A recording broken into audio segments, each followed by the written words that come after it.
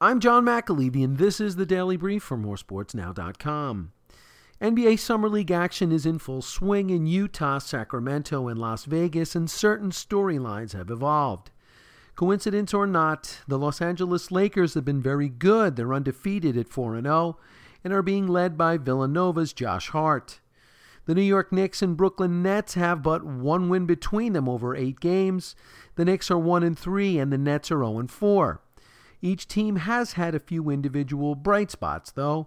Knicks rookie Kevin Knox is 5th in the league in scoring at 21 points per game, whereas Jarrett Allen of the Nets checks in 4th in competition with 11.5 boards per game.